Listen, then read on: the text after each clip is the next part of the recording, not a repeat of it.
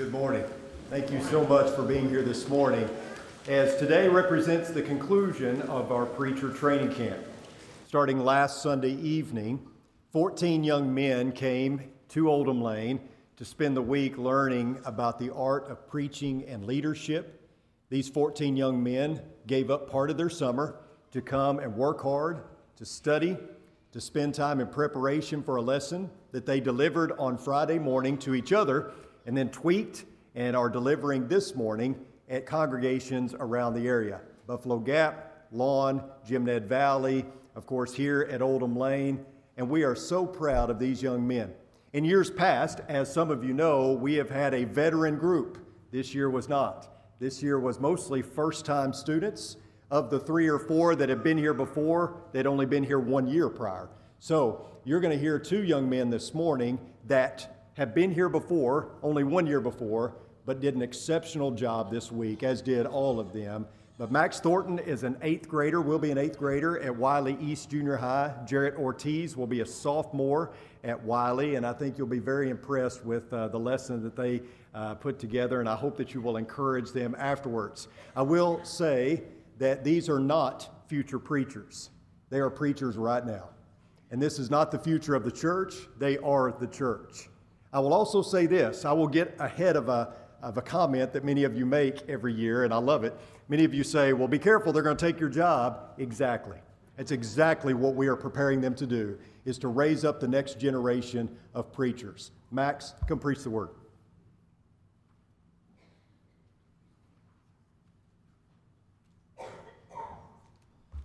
Good morning, church. Today, I'm going to give you the best sermon on humility you've ever heard. D.L. Moody was the most famous evangelist in the late 1800s. People came from around the world to attend his Bible conferences in Northfield, Massachusetts. One year, a large group of pastors from Europe were among the attendees. They were given rooms in the dormitory of the Bible school, and as was custom in Europe, the men put their shoes outside the door of their room, expecting them to be cleaned by the servants during the night. Of course, there were no servants in the American dorm, but as Moody was walking the halls, he saw the shoes and realized what happened. He mentioned the problem to a few of his students, none of whom wanted to help. Without another word, Moody took all of the shoes back to his room and began to clean them. Despite the praise and fame he received because of God's blessing on his life and ministry, Moody remained a humble man. In fact, he never told anyone of his service. If you would, please turn with me to Matthew 19, verse 30.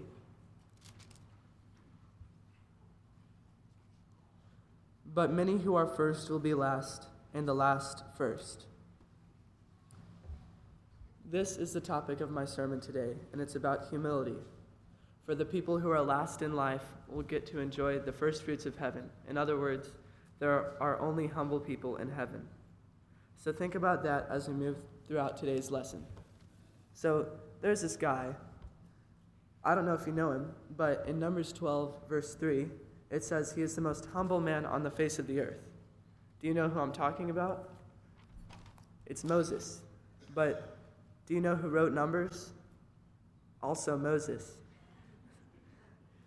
I think it's kind of weird that Moses wrote Numbers and Moses called Moses the most humble man on the face of the earth. But God helped him write Numbers. And if God says you're humble, then I think you're pretty humble.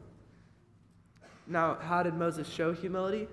Well, he didn't let authority go over his head. When someone receives any amount of authority, his humility, or lack thereof, starts to show. Moses, on the other hand, was the opposite. He showed his humility, which made him a great leader. So Moses was in the Old Testament, but I think he was a foreshadowing of someone in the New Testament that was to come, and that person would be Jesus.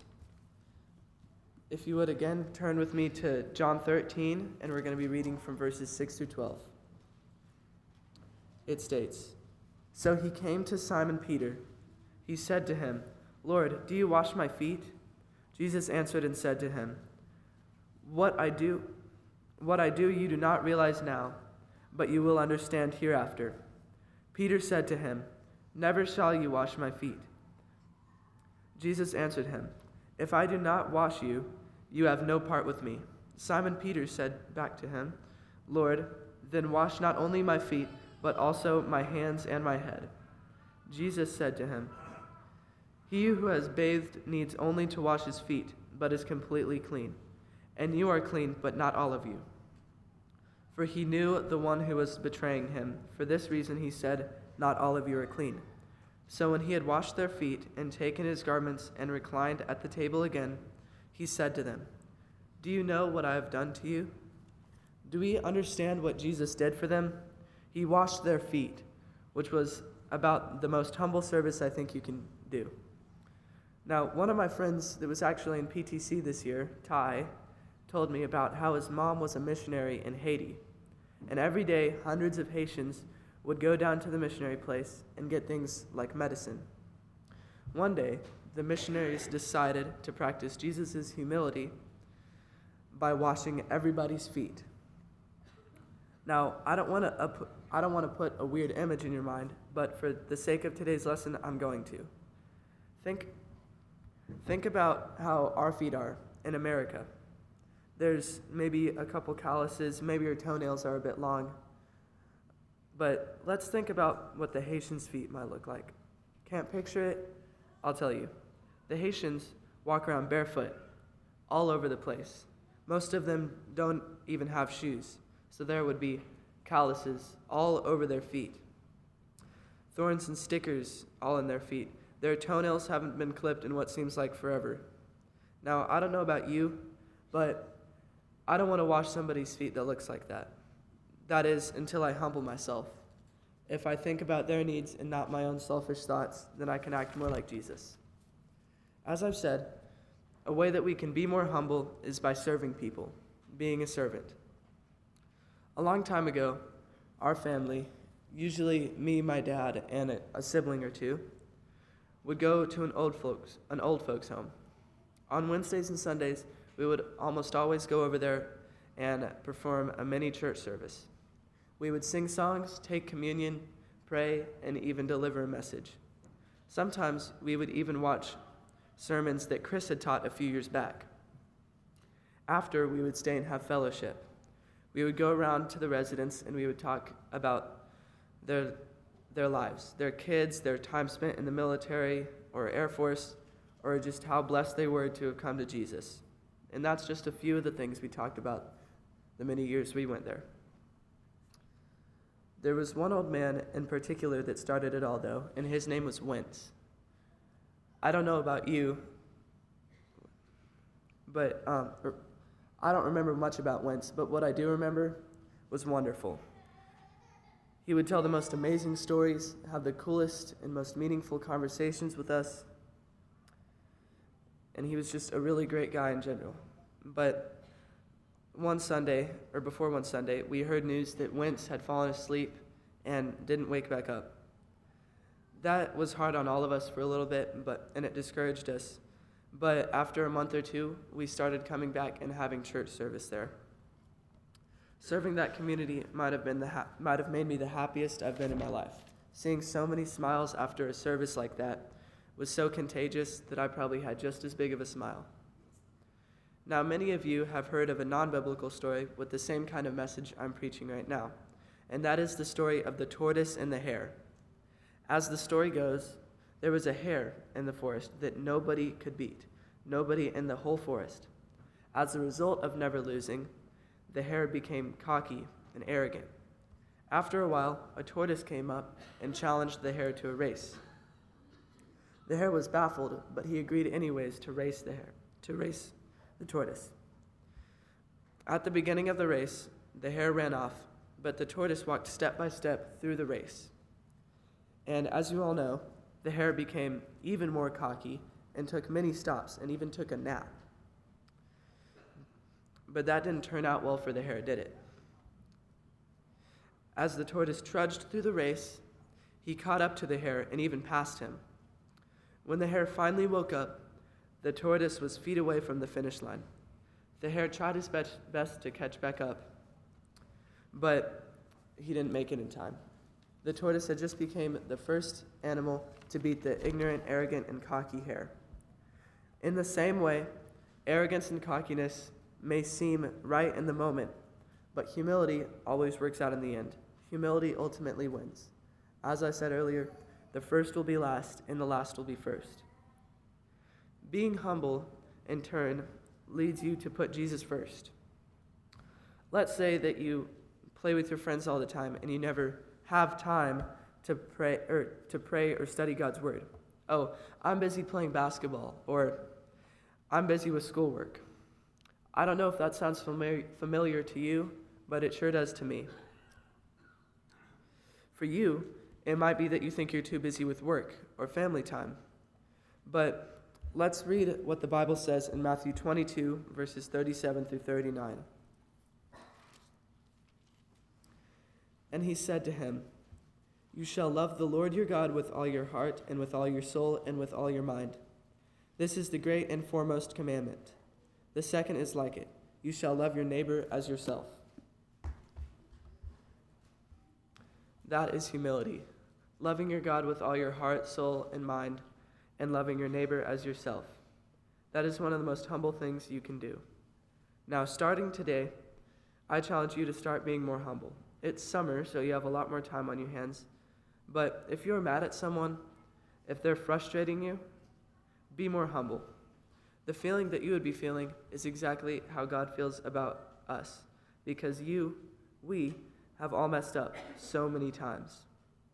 But as it turns out, God still loves us. God still cares for us and wants what's best for us. So before you do something that is not loving to that person, think about that. The first will be last, and the last will be first. Thank you.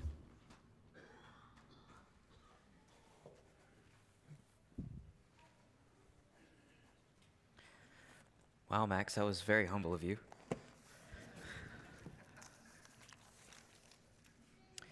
Good morning. My name is Jared Ortiz, and I'm from here at Oldham Lane. And me and Max both have been working very hard this week. We've been working and studying on our lessons, and I hope that you can use this lesson in your life to grow and become better disciples of Christ. Now, most of you have heard of the fruit of the Spirit. Now, I want you to think of one. Think of one while I read this passage, because one in particular applies to it. But real quick, before I go into the passage, I would like to give you a little of the context of the when and the why it was written. So this passage comes from Jesus during the Sermon on the Mount. He was giving some new commandments, because if you look at the old law, it's very harsh. Eye for an eye, tooth for a tooth. But he was showing some of his grace. He was making the laws more forgiving. So if you would turn with me to Matthew chapter 5, I'll be reading verses 38 through 42. "You have heard that it is said, 'An eye for an eye and a tooth for a tooth.' But I say to you, do not resist an evil person, but whoever slaps you on your right cheek, turn the other to him also. If anyone wants to sue you and take your shirt, let him have your coat also. Whoever forces you to go 1 mile with him, go with him 2. Give to him who asks of you, and do not turn away from him who wants to borrow from you." Okay, you should have a fruit in mind. The one that I felt that was the most relevant in this passage is self-control. You see, we don't get to treat people how we feel like treating them. We have to use that self-control to treat people how Jesus would treat them. So, self-control is key to what we'll be talking about this morning, even though we're not going to be talking about the fruit of the Spirit. It's self-control. The fruit of self-control is key. So looking back at verse 39, as it says, "But I say to you, do not resist an evil person, but whoever slaps you on your right cheek, turn the other to him also." So how many of you have ever been in a situation like that, where someone did something to you like that, and it hurt you? I know I have, many times. Most recently, I was at a birthday party. We're singing karaoke. My friend walks up to me, and she slaps me dead in the face. Now, I know it was a joke, because we were joking around. We laughed it off later. But what about when it's not a joke? What do you do? How do you react? Well, it can be hard to do nothing when something like that happens. Doesn't matter if it's over here, someone does something, you get a little annoyed, to over here, someone does something to you, you're ready to jump in the ring with them. It takes so much self-control to be able to keep yourself tied down in those situations. So I think that one of the greatest examples of self-control in the Bible is Moses. So as it says in Hebrews chapter 11, starting in verse 24, it reads, "By faith Moses, when he had grown up, refused to be called the son of the Pharaoh's daughter, choosing rather to endure ill treatment with the people of God than to enjoy the passing pleasures of sin, considering the reproach of Christ greater riches than the treasures of Egypt, for he was looking to the reward." He had self-control there.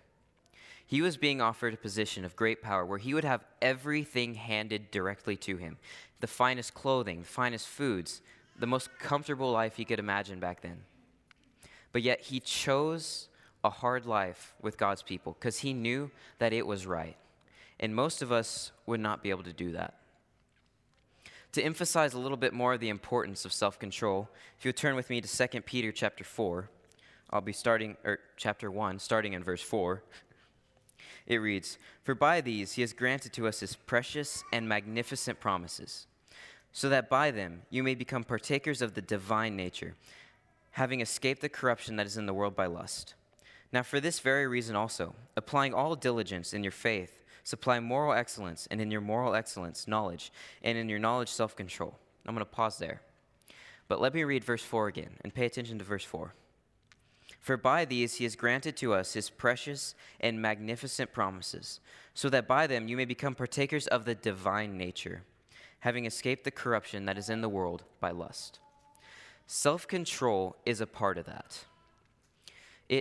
Self-control affects so much more than just our earthly relationships with each other, just how we treat each other. It helps keep us from sin, and it helps us get closer to the reward.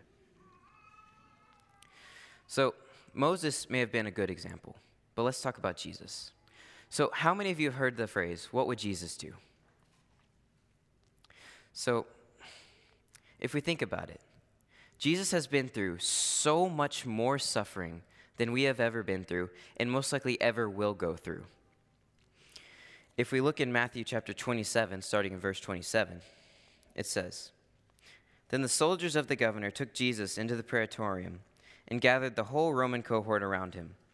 They stripped him and put a scarlet robe on him, and after twisting together a crown of thorns, they put it on his head, and a reed in his right hand, and they knelt down before him and mocked him, saying, 'Hail, King of the Jews!' They spat on him and took the reed and began to beat him on the head."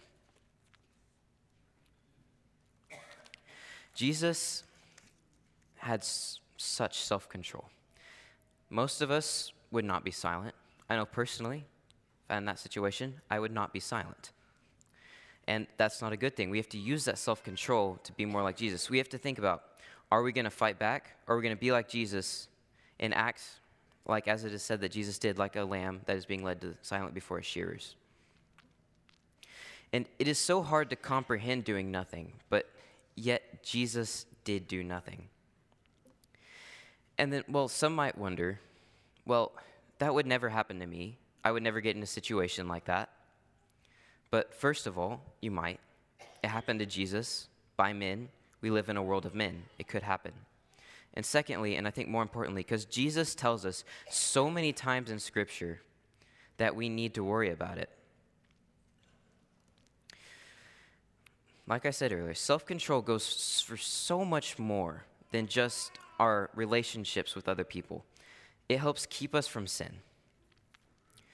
Now, Moses may have been a good example, but Jesus is the greatest example of self-control in our entire world's history. Now, how many of you have ever heard of Clara Barton? She's the founder of the American Red Cross. And one day, she decided to make a pledge that she was never going to hold a grudge against someone that did something to her that hurt her. And so a while later, someone came back and asked her about it. They said, "Do you remember a time when someone did something that hurt you?" And then she clearly stated, "No, I distinctly remember forgetting that." We all need to be a little bit more like Clara Barton sometimes. Now, on that note, I would like to ask you to do something. If someone has done something to you and it hurt you, no matter if it was a physical thing or a mental thing, no matter how bad it was, I want you to tell them. I want you to tell them, "Hey, what you did hurt me, but I forgive you, and I want to fix this. And then ask them this question: will you help me fix it? And I know it is hard, but it is so worth it to do that. Now, if there are any of you who would like the prayers of this church, or if you need that help to have that self-control, because we all struggle with it, we are all here to help you. Or if you have been studying and would like to put on Christ in baptism, please come forward as we stand and as we sing.